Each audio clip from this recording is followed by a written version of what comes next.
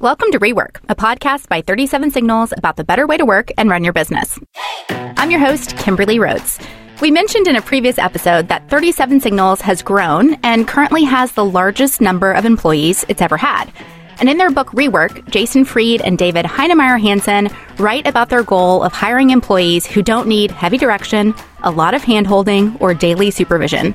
Employees who are essentially managers of one.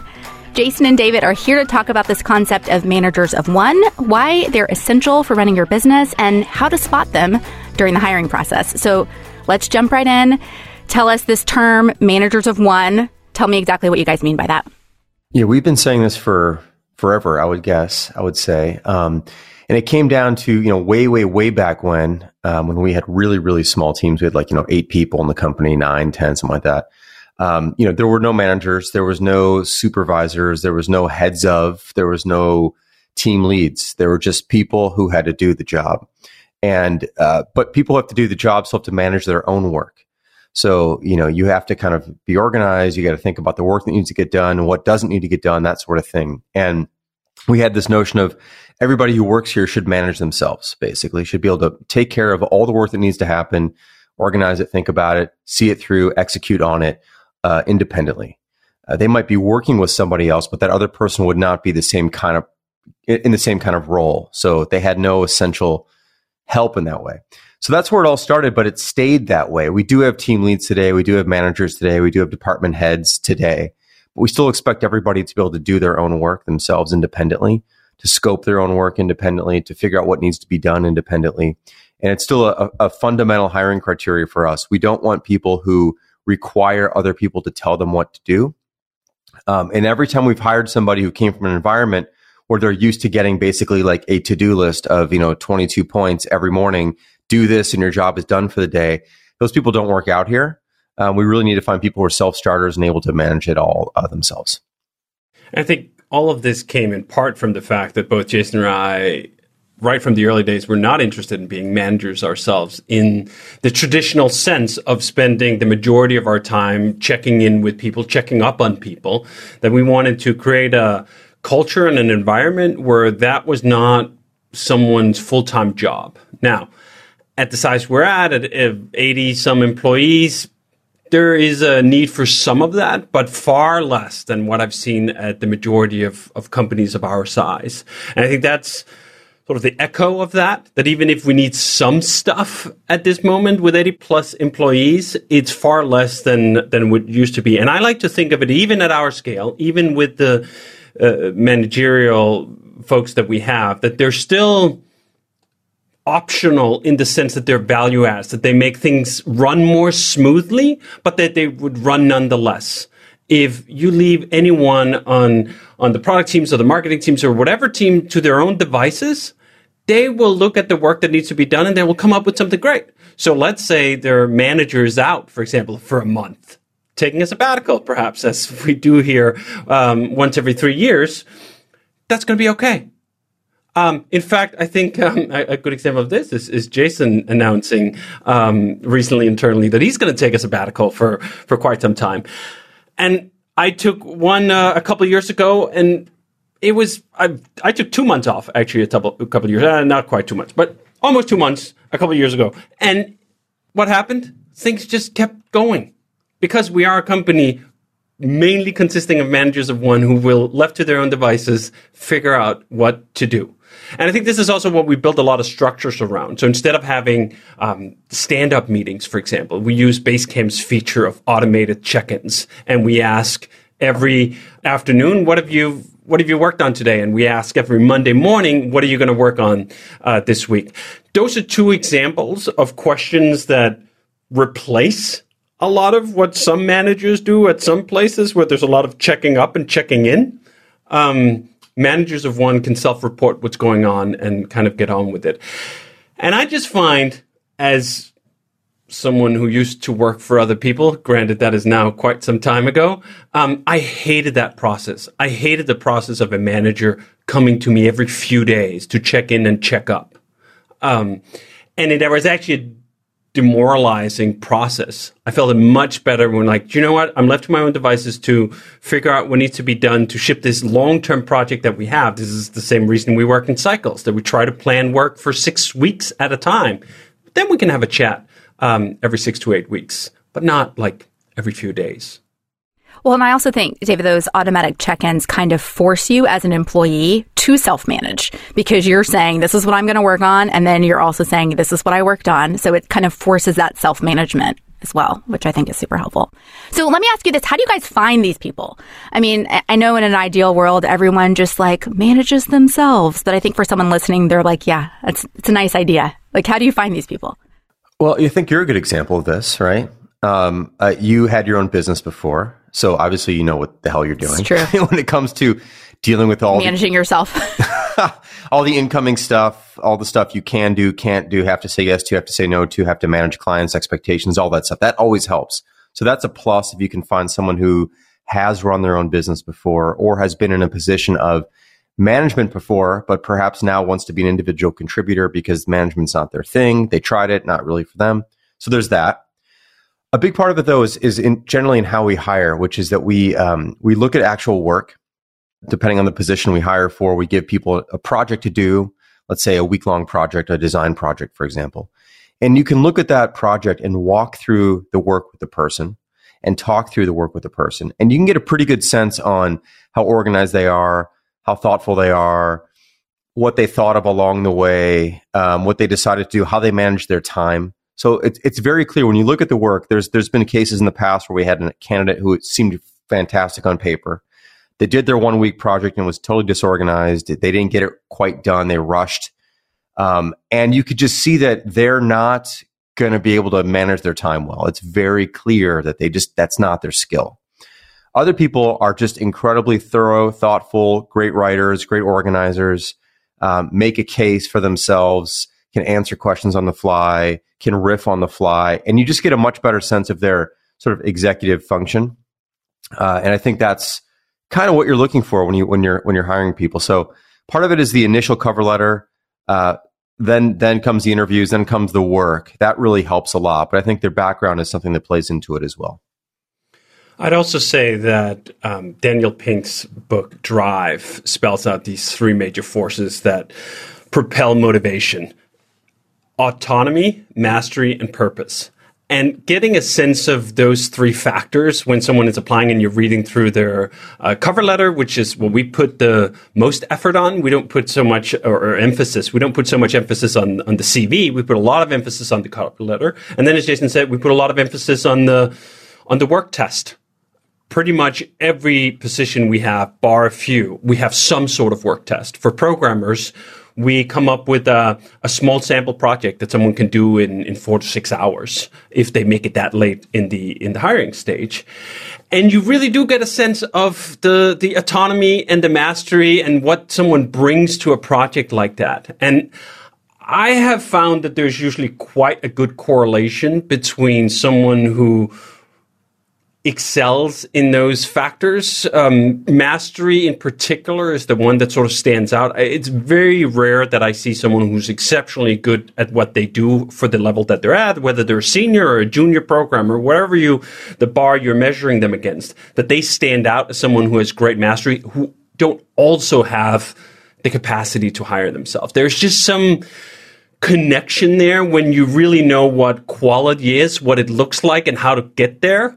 That is, in some ways, a self-driving motion machine. But it's not a foolproof method, and neither is spotting managers of one. As Jason says, sometimes you figure it out in the hiring process, sometimes you figure it out in the test, and sometimes you don't, until the person is at the company and they're working for you.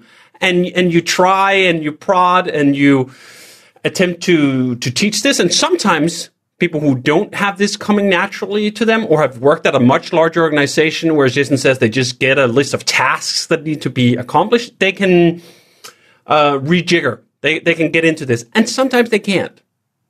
And then, hey, that's what hiring is. Hiring is not a foolproof process, neither for the person applying for the job thinking, oh, this is my dream job, and they find out, oh, actually, it's not their dream job. Or for the person hiring thinking, like, this candidate is going to be excellent. Like, you're not going to make 10 hires and get 10 hits. It just doesn't work like that. The odds aren't like that. There's no one who've come up with a foolproof method of picking 10 out of 10 in terms of winners, whether they are the biggest companies in the world, whether they are like Google and they use all sorts of coding tests or whatever. So actually, the Google example is a good one. They used to, for example, you look at the CV a lot and place a heavy emphasis on Ivy League graduates. If you're from Stanford or MIT or whatever, wow, that really counted for a lot at Google. And they did this write-up, I think, 5 or 6 years ago, where they actually then tracked it afterwards. Okay, so does Ivy League education predict performance at Google? And the answer was absolutely, utterly not. There's no correlation whatsoever with whether you were a grad from one of these institutions or you came from somewhere else. So it is still a dark arts, but it's a heuristic, like everything. You look at these are some of the things we'd like to see some promise of. This is usually what you do when you hire. You look for promise. You can't get guarantees. You look, is there promise in this work application? It's just 4 to 6 hours if we take the programmers, right? Like, that's barely a day's worth of work. All it can give you is an indication. It can't tell you how someone is going to do over 6 weeks, but hopefully it'll point you in the right direction. But this is something we can use both when hiring. These are the kinds of people we're looking for. But then it's also something we use in performance management. Now we've hired someone. Are they showing up like this? Are they showing up like managers of one? Are they rushing to problems? Kimberly, I think Jason called you up. It was a great example. Why is this podcast happening right now with you as the host? It's happening because you just put your hand up when we had sort of an opening for this and said, like, hey, I can help out, right?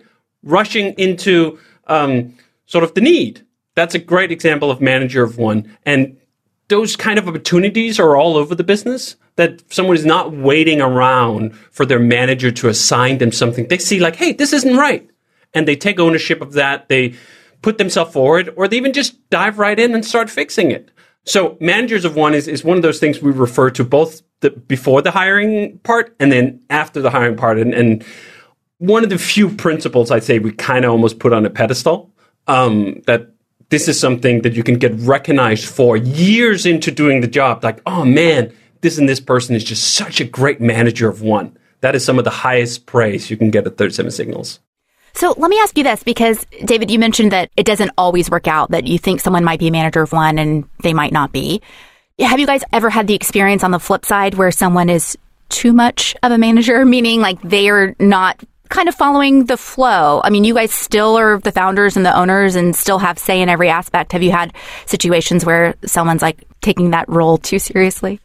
Yes, but I think it's separated from the manager of one. For me, manager of one is about how you approach the problems that exist. And then where it can veer into something is when you come up with a solution to a problem you self-identified and you tie your ego to that specific implementation of that solution.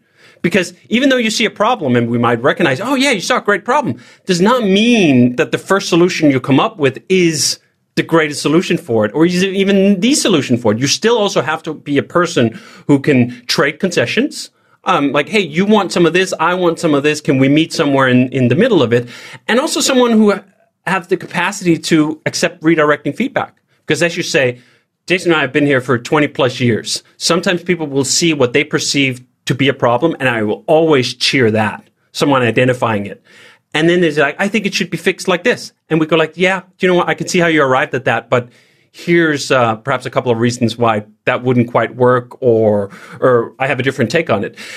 And that interaction still has to also be great, right? Like, it's not enough just to self-identify problems, not enough just to rush to a solution to them. If you're then stuck in like, well, the thing I just came up with here. And this goes for me too. This goes for Jason as well, right? Like, we are obviously highly ranking on managers of one, and I will frequently come up with something I think is a total shoe-in solution. I'll show it to Jason and he'll go like, yeah, no. It won't work for this reason. I mean, I've spiked, I don't know, countless features and things where I thought like, this is completely uncontroversial. Just I'm fixing something great. And like, Jason just sits with a bunch of other observations and see things from different angles because he's looking at things. In fact, I was just looking at something in Basecamp this morning that came through the daily recap where someone was exhibiting exemplary manager of one skills, identified a problem, jump straight to proposing a solution, which is another key of this manager of one thing, I should say. It's one thing that someone can point out a problem and say like, hey, there's a problem over here. Yeah, that's nice. But 10 times better is someone who sees a problem and goes like, hey, here's my proposed solution. And perhaps here's a stab at that solution, not even a proposal for it, but I've actually gone back and done some work on it. And this person had.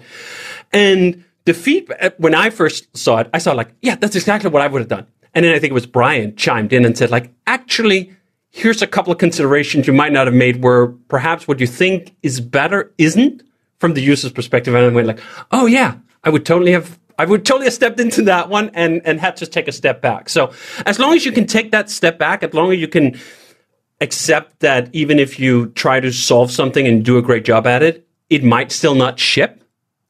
It's really good to have both that drive and that humility. So let me ask you this, because I feel like I would imagine, because now 37 Signals does have managers of one, that's a tough role, managing people who are highly independent and decision makers and used to making those kind of decisions on their own and moving things forward. But now they have a manager. Like, do you have any guidance or tips, or am I just assuming that it's harder than it is? It sounds hard to me. It's probably hard for both sides, the manager and the managed, perhaps. But I think in our case, it's not so much a traditional management relationship. It's more about coordinating. It's more about getting things out of the way for people. It's more about helping, it being a second opinion than it is asking what they did every day, giving them a list of things they need to do, and like laying out people's days for them. That's not how we do it. So they're really more of a facilitator, I would say. That's the role for managers here. And that's, I think, what works best for our setup. Yeah, one way of thinking of it is someone to remove roadblocks, to make it easier for the employees to get these long stretches of uninterrupted time. Can you remove distractions? Can you remove interruptions?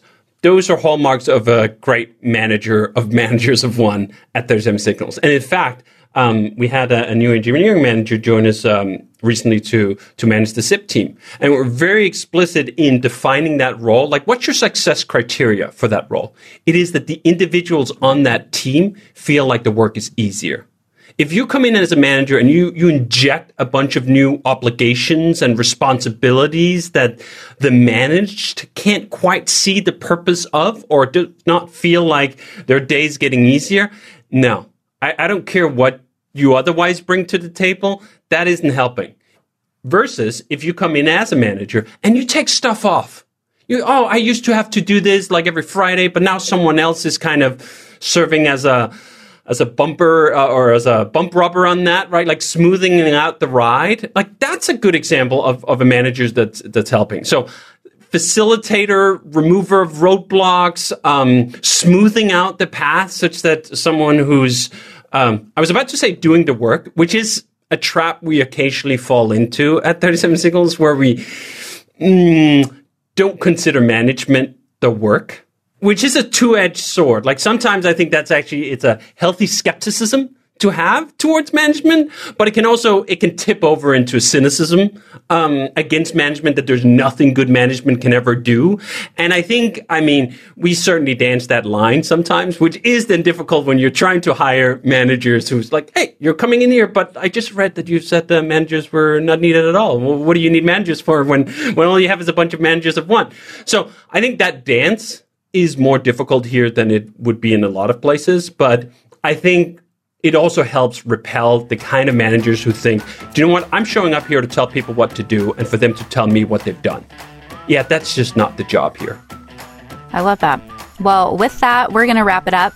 And as a reminder, I'm having notions that we are going to do an Ask Me Anything in 2023 when Jason's back from a sabbatical. If you have a specific question for Jason or David, just leave us a voicemail message at 708-628-7850. We just might answer it on the podcast. You can also send us an email at rework@37signals.com if that is easier. Rework is a production of 37 Signals. You can find show notes and transcripts on our website at 37signals.com/podcast.